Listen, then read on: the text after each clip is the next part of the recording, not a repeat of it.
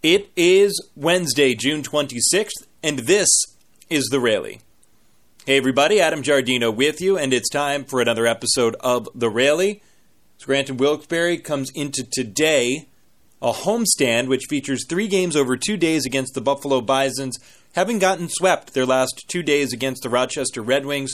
Back-to-back games where Rochester scored go-ahead runs in the bottom of the 8th inning, their final at-bats. So for Scranton Wilkes-Barre, they're looking to turn the page here today, including coming off of a real tough one to swallow yesterday, a game where they carried a 9-9 tie into the bottom of the 8th inning before Rochester with a run to win 10-9. The scoring began for Rochester in the bottom of the 2nd inning. RBI double Tomas Talise. It played to Jalen Davis, who we will talk about plenty, and who we are plenty sick of talking about over the last 2 days. Certainly Scranton Wilkes-Barre pitching is sick of them. And Rochester had a 1-0 lead. Scranton Wilkes-Barre, though, sent leadoff man Trey Ambergy to the plate to begin the top of the 3rd inning. Crush a go-ahead 2-run double. 3-1 to Ambergy. He swings and laces one up the left center gap. The outfielders look up. This ball's gone. That's got to be even more satisfying for Trey Ambergy than his double yesterday. It's a game-tying homer here in the top of the 3rd, and we're knotted 1-1. All told, 430 feet off the bat of Ambergy on a day where the wind was blowing out, just galing out to left field. And the Rail Riders tied it. They added 2 more runs, and so it was 3-1 Scranton Wilkes-Barre to the bottom of the 3rd. But that guy, Jalen Davis, comes up again with 2 outs, bases loaded, and Davis was the one who had the game-winning home run in the 8th inning on Monday. 3-run home run. Well, Davis, grand slam in the 3rd inning yesterday. 5-3, Rochester went from down a pair. They're up 2 runs going into the 4th inning. Tyro Estrada got the Rail Riders back to within a run with a solo home run, his 4th of the year. But Rochester, RBI double, Lamont Wade Jr., and the Red Wings had a 6-4 lead. They extended the lead with 2 more runs in the 5th inning. Jalen Davis again, who in a span of 4 at-bats over 2 days, went 3-run homer, double, grand slam, 2-run home run. And that gave Rochester an 8-4 lead. They added a run in the 6th on a leadoff home run for Lamont Wade Jr., and Scranton Wilkes-Barre faced a 5-run deficit. But trailing 9-4 going into the 7th inning, the inning began with a hit-by-pitch for Trey Ambergy. After a pop-out, Mike Ford singled, Breivik Valera singled, which brought home Ambergy, and the next man up, with 2 aboard and 1 away, was Tyler Wade. Here's the 1-1 pitch. Breaking ball, swing line drive, right center field, up the gap. This one's down. It's cut off on the backhand momentarily. It kicks away from Davis. Wade gets to second. He runs himself past second. The run comes home, and now Wade, in the rundown, is tagged out. 2 runs score, as Breivik Valera didn't initially come home. Wade just too much speed as he saw that ball get away and runs the Rail Riders into an out. They trail 9-7 and the bases are empty with 2 away. Rail Riders added 1 more run in the inning on an RBI double by Clint Frazier, scoring Kyle Higashioka, and a 4-run frame brought Scranton Wilkes-Barre back to within a run. In the top of the 8th inning, 2 outs, nobody on, but then an infield single for Billy Burns, and that brought up Mike Ford. Eads comes set. Burns starts, stops, and Ford launches it out towards left center field. Going towards the gap, Wade. This is gone. No, they'll call it in play. Burns will score. Ford at second. That looked like it was off the top of the wall and should be a 2-run homer. The umpires stuck with their guns, and credit to them, the replay sure showed that the ball was inches away from getting out. It hit the top of the wall and bounced back into the field of play. Scranton Wilkes-Barre tied it at 9. But then bottom 8, Rochester gets a go-ahead game-winning RBI single from Xander Wheel, and though Logan Morrison doubled to put the tying run in scoring position with 2 outs in the 9th inning, a groundout by Tyro Estrada ended the game. Game that took 3 hours 17 minutes to complete, before a nice afternoon crowd up in Rochester of 6,362 fans. Before yesterday's game, we had a chance to chat with one of the hottest hitters, not just on the Rail Riders, not just in the International League, but in all of minor league baseball. Logan Morrison did not homer yesterday. That snapped a stretch of 4 straight games with a home run, a streak that matched the franchise record. Only the 3rd time in 30 years of Scranton Wilkes-Barre baseball has a player homered in 4 straight games. And so we begin by asking a guy who is in his first season in the Yankees organization what it is that jumps out to him about being a Yankee.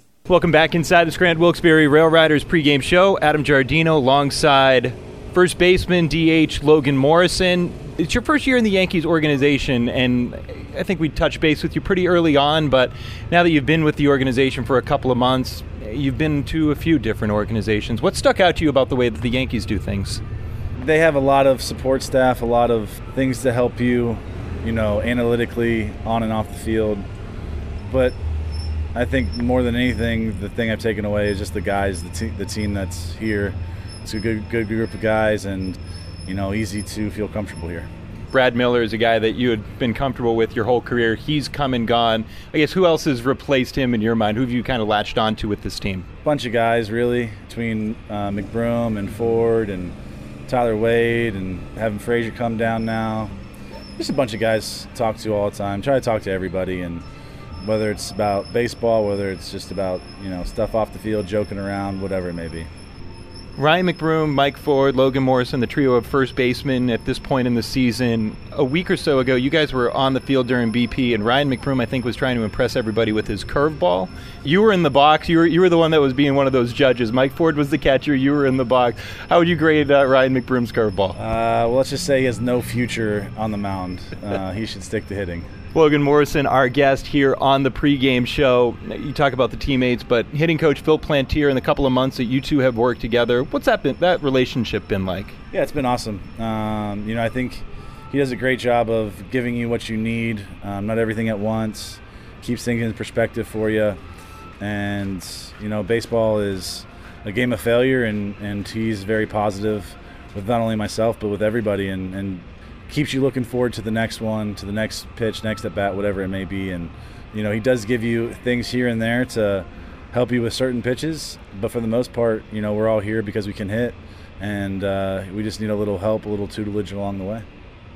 Of late, you've been hitting the ball pretty well, and the numbers are speaking for themselves, but has this felt like a long time coming for you to have a stretch like this where you're seeing the ball and hitting the ball this well? Well, you always want to be doing what I'm doing now. You feel like you're not far off when you're going through stuff, and sometimes you feel like you're really far off when you're going through a slump and whatever. When I first got here, it was just a matter of getting some at-bats under my belt and some timing, slowing the game down, all those kind of things.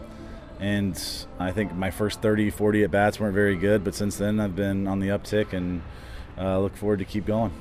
When you went up to bat against the Durham Bulls, you looked out and there was a four-man outfield against you. Is that something that you had ever faced in your career before?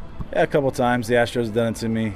I take it as a respect thing where I'm not going to hit ground balls. I'm going to drive the ball in the air, and they're going to try to do everything they can to get me out. And if that's one way they got to do it, that's one way they got to do it. But my plan is to hit hard enough where if they have five guys out there, it doesn't matter. It's either going to go over their head or over the fence.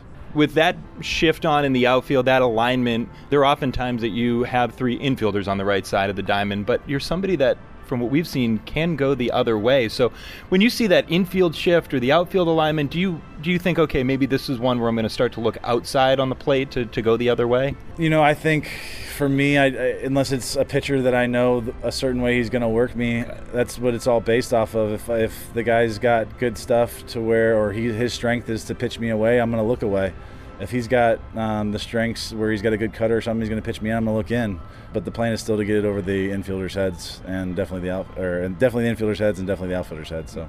Logan Morrison, our guest here on the pregame show, and as you're hitting the ball really well, I think from a personal perspective, it probably couldn't align any better for you and what the next week plus looks like for you. We've seen different guys, and Drew Hutchison taking out claws, and we certainly know something like that's on the horizon. How does this really all work for you? I think this is something probably a little new to you as well. Yeah, definitely. Just being in AAA, I haven't been down here since 2009, so a lot of this stuff's new, but at the end of the day, it's all that stuff isn't going to do anything but negatively affect me if I think about it or spend time on it. So I've just been focused on what the pitcher's trying to do to me and have a plan at the plate to attack him, and at the end of the day, help the team win, go from there. I mean, this is a team that's 15 games above 500, and just the wins seem to be especially fun, late, come-from-behind type victories. Does this team have a different vibe, I think, than perhaps some other teams you've been on? Oh, absolutely, yeah. no matter what level you're at, the ultimate goal is to win. And I think winning makes it a lot easier to come to the park every day. We expect to win. We know we're going to win. If we lose one, we know we're going to go on a streak and win 5. We're too talented. We're too good, both offensively and on the mound. So if we can pick it and play defense, we're going to give ourselves a good chance to win a baseball game. Logan Morrison's been our guest here on the pregame show. We've got starting lineups next on NEPA Sports Radio, The Game. Big thanks to Logan for being our pregame guest, and a big thanks to you for making the Rally part of your day today. You can catch all the action tonight with Adam, Marco, and me as the Rail Riders return home to take on the Buffalo Bisons, a team that sits closest to Scranton Wilkes-Barre in the IL North Division. They're 5 games back, and with 3 games over 2 days coming up, Scranton Wilkes-Barre, well, their lead could grow to 8. Their lead could shrink to 2. A couple of big days' worth of baseball coming up here in Northeast Pennsylvania. Pre-game coverage begins at 6:35 with Adam, Marco, and me on the Rail Riders Radio Network, the TuneIn Radio app, and on the MILB First Pitch app as well. I'm Adam Giardino. Follow me on Twitter. I'm at Adam Giardino, Giardino. Thanks for listening, and we will talk to you later tonight.